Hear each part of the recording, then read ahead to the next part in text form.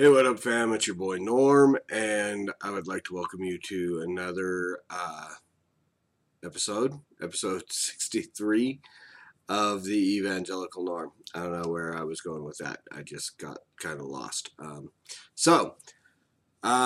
This week we'll talk about pretty much what everybody else has been talking about. We're going to go through the statement on social justice and the gospel. I've read through it once or twice. I honestly have not made up my mind whether or not I'm going to sign it or not. I'm still reading other articles, some other things. I mean, people I know that have read it that have not signed it. I'm pretty sure Ivy's read it, hasn't signed it. Chocolate Knox, they just talked about it tonight on Cross Politic. Doesn't look like he's signed it yet. My pastor, a couple other guys, elders and leaders in our church have read it and have decided that they're not signing it for different reasons. And I'm not going to get into everybody's reason for signing or not signing or whatever. But there's a lot of people that I do respect who have signed it. James White, Doug Wilson, can't think of everybody else. There was a list that I didn't print out. But so there are a few people. Oh, K-Dub. Chris K-Dub Williams has signed it. So Jackie Hill Perry has said she's not going to sign it. Obviously, Jovan McKenzie is not going to sign it. Tabiti is not going to sign it. Vodi Balcom has signed it. So, I mean, all kinds of people that I respect. So I haven't decided yet. We may, by the time we get to the end of this, as we kind of, I've read through it 2 or 3 times. I've read a couple of other people's excerpts. There's a couple of articles that have been recommended to me to read. But I mean, as we go through this and just kind of talk it out and hash it out, I may decide or not decide.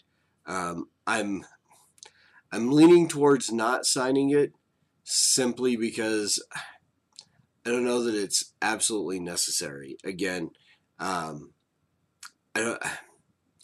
Maybe that it's just not that it's too vague, but I mean there are other statements that have been made and signed and other things that cover everything that's in here. It feels to me that this is just a reaction to the dust up between guys like Tabiti and James White. And so, and of course, MacArthur released his series that he did talking about it. And that kind of went back and forth, people who agreed and didn't agree, so on. So we're going to get into it and talk about it. One other thing that I did want to mention, if you have not picked up this book yet, get it. I'm about halfway through. This is amazing. This book, Jackie is, I mean, we all knew she was a poet, right? But the way she describes things and so on, I mean, page 1 got me. And I was like, this is going to be good, y'all. So pick it up, check it out. I should have it finished within the next couple of days. I'm probably going to do a special episode, probably Wednesday or Thursday, reviewing this. And then I'm going to take some time and probably next Sunday, I will do an individual review of this book just on its own because it deserves it.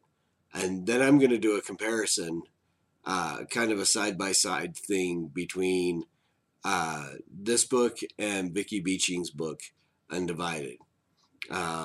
Just to, break it down a little bit, look at, I mean, we're literally looking at pretty much the same situation from 2 different angles. One that says, deny yourself and follow Christ. The other that says, indulge your flesh and deny the gospel, essentially. So pick it up, cop this book, read it, enjoy it, worship God, because that's what this book leads to. Chapter after chapter after chapter, I find myself in a place of worship, because our God is good, and the talent and the gift and the salvation that he's given Jackie through as she writes about it is phenomenal. And she consistently brings back and lays everything at the feet of God and glorifies him. So pick it up, check it out. Let's jump in to this statement on social justice. Let's just kind of break it down. I will look up a couple of the verses. Every one of these statements, every single one, affirmation and denial, has verses that go with it, and we're not going to read every single one of them, because obviously it is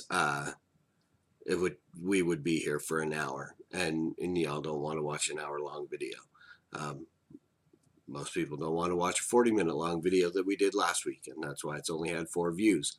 So if you like the episode, let me just remind you to share and subscribe and check them out. Yeah, I'm working on moving the audio over to another platform to where people can get the audio version of it, download the MP3, take it with you, be able to listen to it rather than watch it. And it will put it out on Google Play and iTunes as well. So that's coming soon. And I've actually gotten permission from a couple of artists to use bits and pieces of their songs that I will be putting in with some video stuff and clips to make a introduction spot, I guess, for lack of a better term, and an outro at the end. So look forward to those things. Hopefully my wife will be out of town next weekend, so hopefully I'm going to have some time to just chill and need to occupy my time. So I will be jumping in and doing some stuff, getting things making this a little more professional, and hoping that will lead to some more subscriptions and more views. So without further ado, let's take a look at what we got. I want to jump up to the introduction to begin with and read that kind of, and they give reasoning why they're making this video, or this statement now. So let's just jump right into this and check it out. In view of questionable sociological, psychological, and political theories presently permeating our culture and making inroads into Christ's church, we wish to clarify certain key Christian doctrines and ethical principles prescribed in God's Word. Clarity on these issues will fortify believers and churches to withstand an onslaught of dangerous and false teachings that threaten the gospel, misrepresent Scripture, and lead people away from the grace of God in Jesus Christ. So, obviously, we know the reasoning behind a lot of this. I mean, questionable sociological, psychological, and political theories presently permeating our culture. So there has been a divide in the church recently over racial lines. And so that's really, honestly, and then, they get into same-sex relationships, same-sex attractions, this stuff. So gay marriage is feeding into this, a lot of things, but I honestly think this is a reaction to the specifically racial issues that are going on, that are becoming more and more prevalent in the church, and the divide over that. And we're seeing the divide is pretty stark. It's heartbreaking to see brothers, and I talked about this last week about not loving one another over this, and not being willing to look at what it means to truly love one another as disciples of Christ, and be able to be patient in our reaction, and to not hold a record of wrongs, to not be grudge holders, to not hold things over the head of our brothers and sisters. Again, and this is just, it's seeming as though we're seeing and acting out of the prisoner who was forgiven of his debt, and the master who forgave his debt, and he went to his fellow servants, and who owed him money, and beat him to get the money that he owed him after having been forgiven of the debt by his master. And I wish I had thought about that. It just kind of popped into my head. And I think that kind of gives an idea of how it feels when someone tells you that, whether it be your grandparents or your ancestors or something, were complicit in the murder of Martin Luther King. What you're doing to me is, you've been forgiven of your sin, but you're not willing to forgive me of the sin of my ancestors, and demanding my repentance for something that I wasn't involved in. So that's and so it feels like this is a reaction to that. So they're wanting to bring clarity to certain key Christian doctrines and ethical principles prescribed in God's Word. Clarities on these issues will fortify believers and churches to withstand an onslaught of dangerous and false teachings that threaten the gospel, misrepresent Scripture, and lead people away from the grace of God in Jesus Christ. And here's where I want to push back a little bit on this, because along racial lines, and again, I just made this statement about feeling like they're not being forgiving of something else, but I also don't think that any of that is dangerous or false teaching. I think and they get into this, and I can see where they're coming from, but I don't think it's an attempt to misrepresent Scripture. I don't think it threatens the gospel, or I don't think it's going to lead people away from the grace of God in Jesus. So I kind of have an issue with what is stated there. Specifically, we are deeply concerned that values borrowed from secular culture are currently undermining Scripture in the areas of race and ethnicity, manhood and womanhood, and human sexuality. The Bible's teaching on each of these subjects is being challenged under the broad and somewhat nebulous rubric of concern for social justice. If the doctrines of God's Word are not uncompromisingly reasserted and defended at these points, there is every reason to anticipate that these dangerous ideas and corrupted moral values will spread their influence into other realms of biblical doctrines and principles. We submit these affirmations and denials for public consideration, not with any pretense of ecclesiastical authority, but with an urgency that is mixed with deep joy and sincere sorrow. The rapidity with which these deadly ideas have spread from the culture at large into churches and Christian organizations, including some that are evangelical and reformed, necessitates the issuing of this statement now. So again, this is really a reaction to race issues, marriage issues, and so on. So,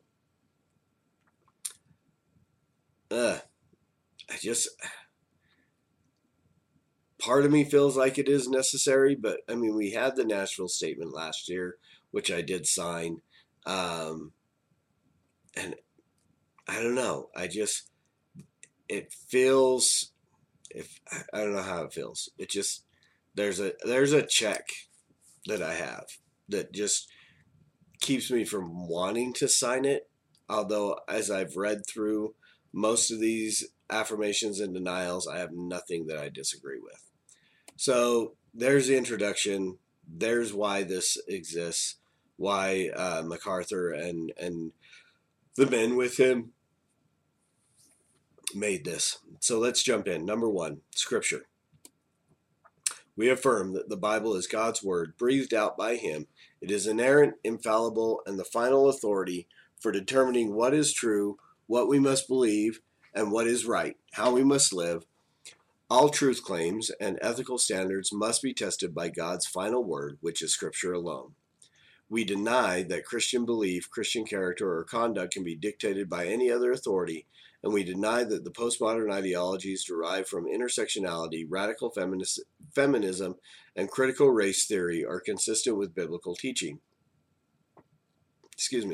We further deny that competency to teach on any biblical issue comes from any qualification for spiritual people other than clear understanding and simple communication of what is revealed in Scripture.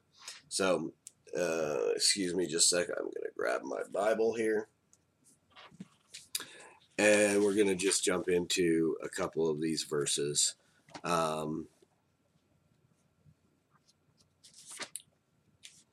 We'll start with, get out here where I'm not hiding myself behind the text there. And we are going to jump down to Hebrews 4:12.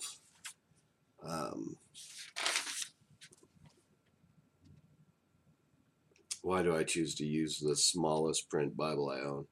For the word of God is living and active, sharper than any two-edged sword, piercing to the division of soul and spirit, of joints and marrow, and discerning the thoughts and the limit and intentions of the heart. So again, I mean, the verses that are here, I mean, we probably should read all of them because they all are footnoted and so on. But again, it would take us forever. So we're going to read a couple of them and just, again, there's nothing in this denial or affirmation that I would ever disagree with. I mean, this is very clear, concise, Scripture alone, sola scriptura. This is what we believe. So, no issues there. And next, we have Imago Dei. We affirm that God created every person equally in His own image as divine image bearers. All people have inestimable value and dignity before God and deserve honor, respect, and protection. Everyone has been created by God and for God. We deny that God-given roles, socioeconomic status, ethnicity, religion, sex, or physical condition, or any other property of a person either negates or contributes to that individual's worth as an image bearer of God. And of course, we know Genesis 1, God said, let us make man in our own image, and He made them male and female. And He looked and He saw that it was very good. So, again, nothing here that can be disagreed with. And I do like the statement that we deny that any God-given roles, that God's roles for men and women, our socioeconomic status, our ethnicity, our religion, sex, or physical condition, or any other property of a person either negates or contribute that individual's worth to that individual's worth as an image bearer of God. And here is a key point, because we have to look at, they even include religion. We understand that Muslims are image bearers of God. False religion, heretical, not saved, headed towards hell if they don't repent and put their trust in Jesus Christ. But they are still image bearers of God, no matter what, no matter how we think of people. And again, we saw a lot of this when Trump, not too long ago, referred to MS-13 as animals, and people were up in arms that suddenly people on the left were concerned with people being created in the image of God, but yet they're willing to murder babies all day long. So nothing here that I would disagree with. Justice, and we're already getting late into this video, so we're gonna just skim through these pretty quick, and you can look it up. You can find the website. You can read the verses. We're just going to jump through it. Justice. We affirm that since he is holy, righteous, and just, God requires those who bear his image to live justly in the world. This includes showing appropriate respect to every person and giving to each one what he or she is due.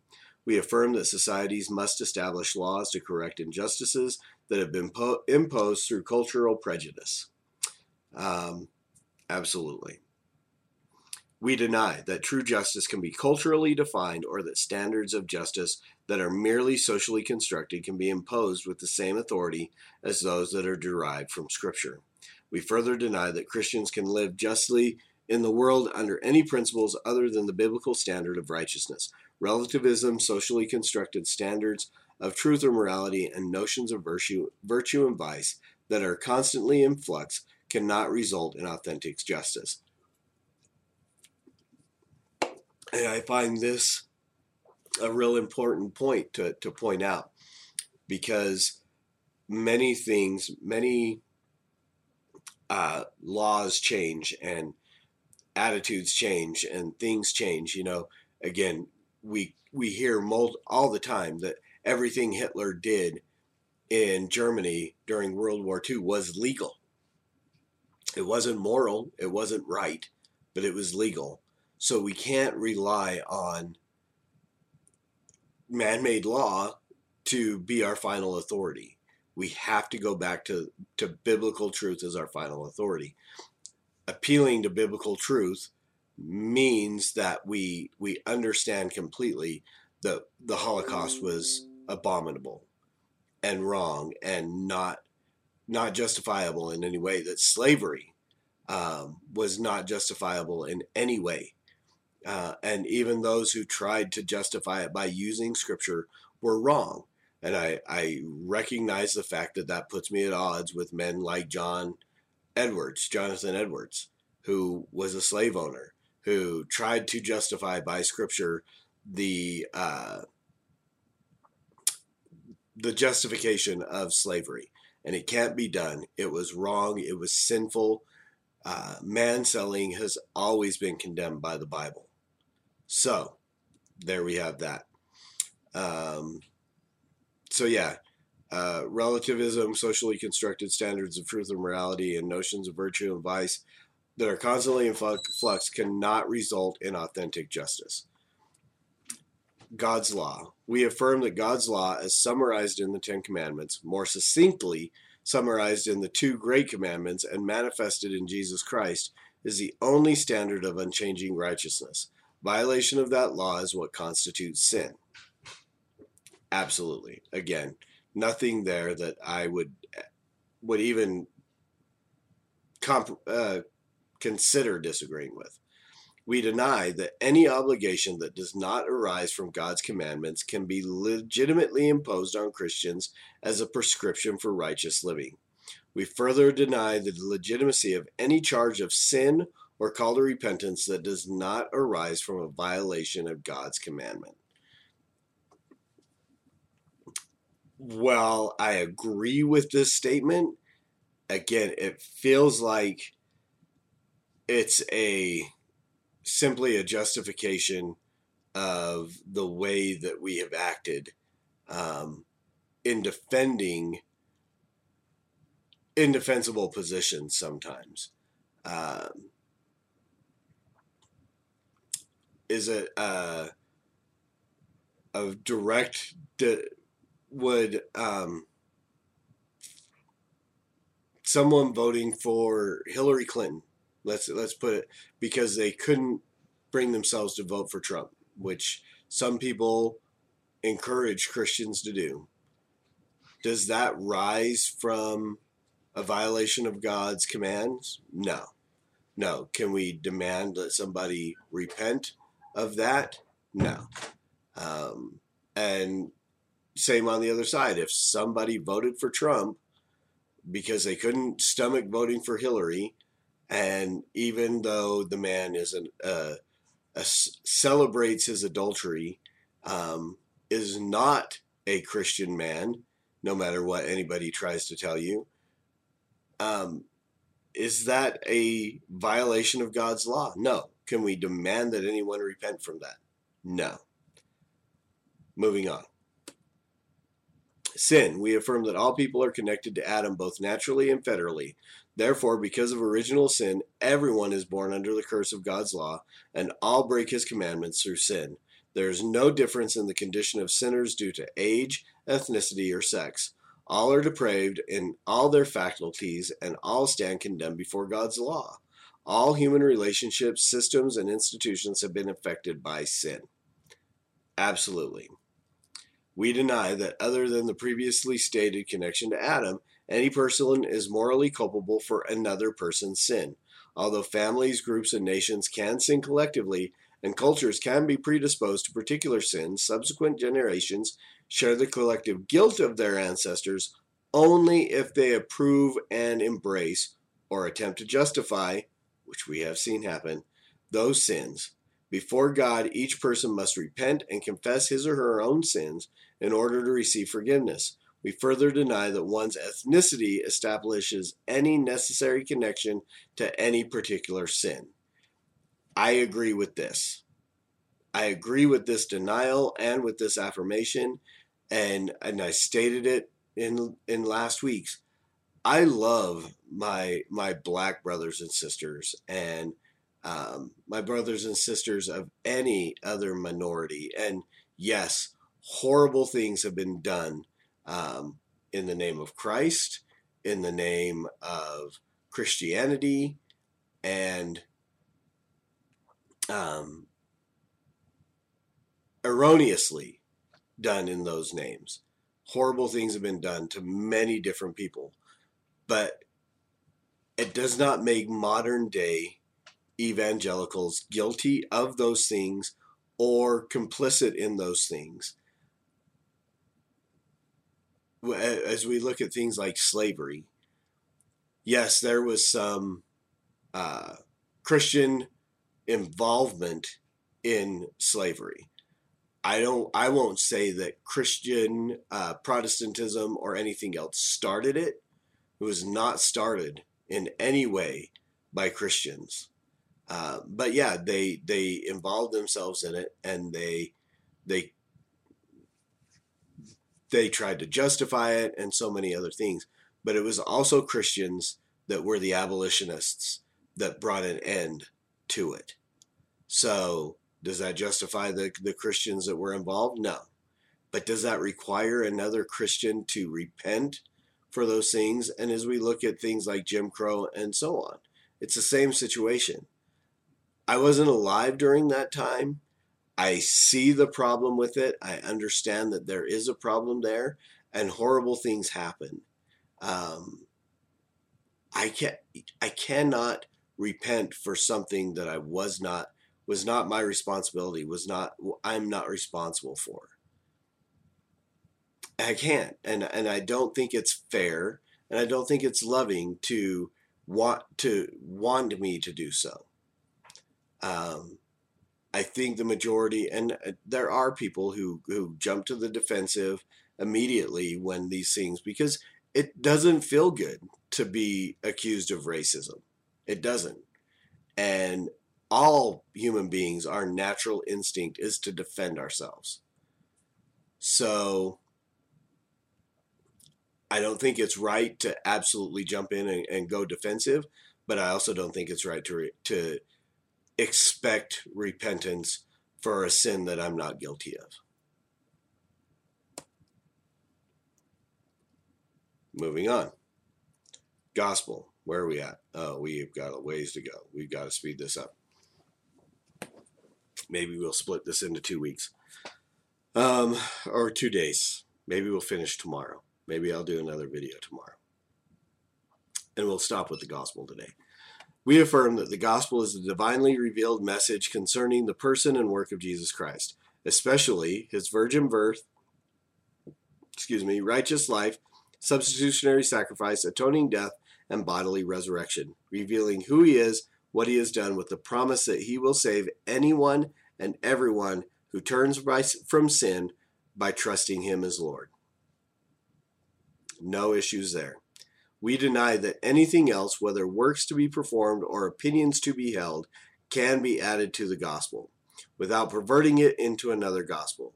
This also means that implications and applications of the gospel, such as the obligation to live justly in the world through legitimate and important, though legitimate and important in their own right, are not definitional components of the gospel. So again, what they're saying here, and I agree and I disagree. Works to be performed or opinions to be held can't be added to the gospel without perverting it into another gospel. I think the situations that we are seeing and dealing with, and race relations and so on, I don't think you can add those to the gospel without changing it in some way. But I think the gospel should change our attitudes on those things. A true conversion, a truly penitent heart, a truly repentant person changes their attitudes about how they feel about other races, other religions even. It changes the way we view them completely. How they feel about other sexual orientations and so on. Compare the Westboro Baptist Church. I don't think any one of those people there is saved because of their attitude towards gay people. Their attitude of God hates fags, all these things that are said and done, is not the loving proclamation of the gospel that it should come from a repentant person. These people are legalists. They are way off base on not everything, but I mean, they claim to be Calvinists. They claim to be 5 points and so on. But the way that they go about things is not the way that the gospel should be presented. They have gone so far Calvinist that they're no longer calling people to repentance. They're just condemning everybody. And because, well, they're out there, they're not saved right now, so obviously they're not the elect. And none of those people know that. So we take them on one side of the issue, and then we look to the other side of the issue of, I don't even know where I was going to go with that. Adding it to the gospel, perverting it into applications of the gospel, such as the obligation to live justly in the world. So I completely lost my train of thought on that. Westboro Baptist Church can do that to a guy. But so again, these people have taken and they don't understand the gospel. They are adding to the gospel in a sense of they are requiring ultimately that these people save themselves in a sense. So it's hard to, I don't know. But so we deny that anything else, whether works to be performed or opinions to be held, can be added to the gospel. So again, the gospel should change the way we feel about these things. It should change our opinions. But someone's opinion imposed upon us, if it's not absolutely part of the gospel, it's not required.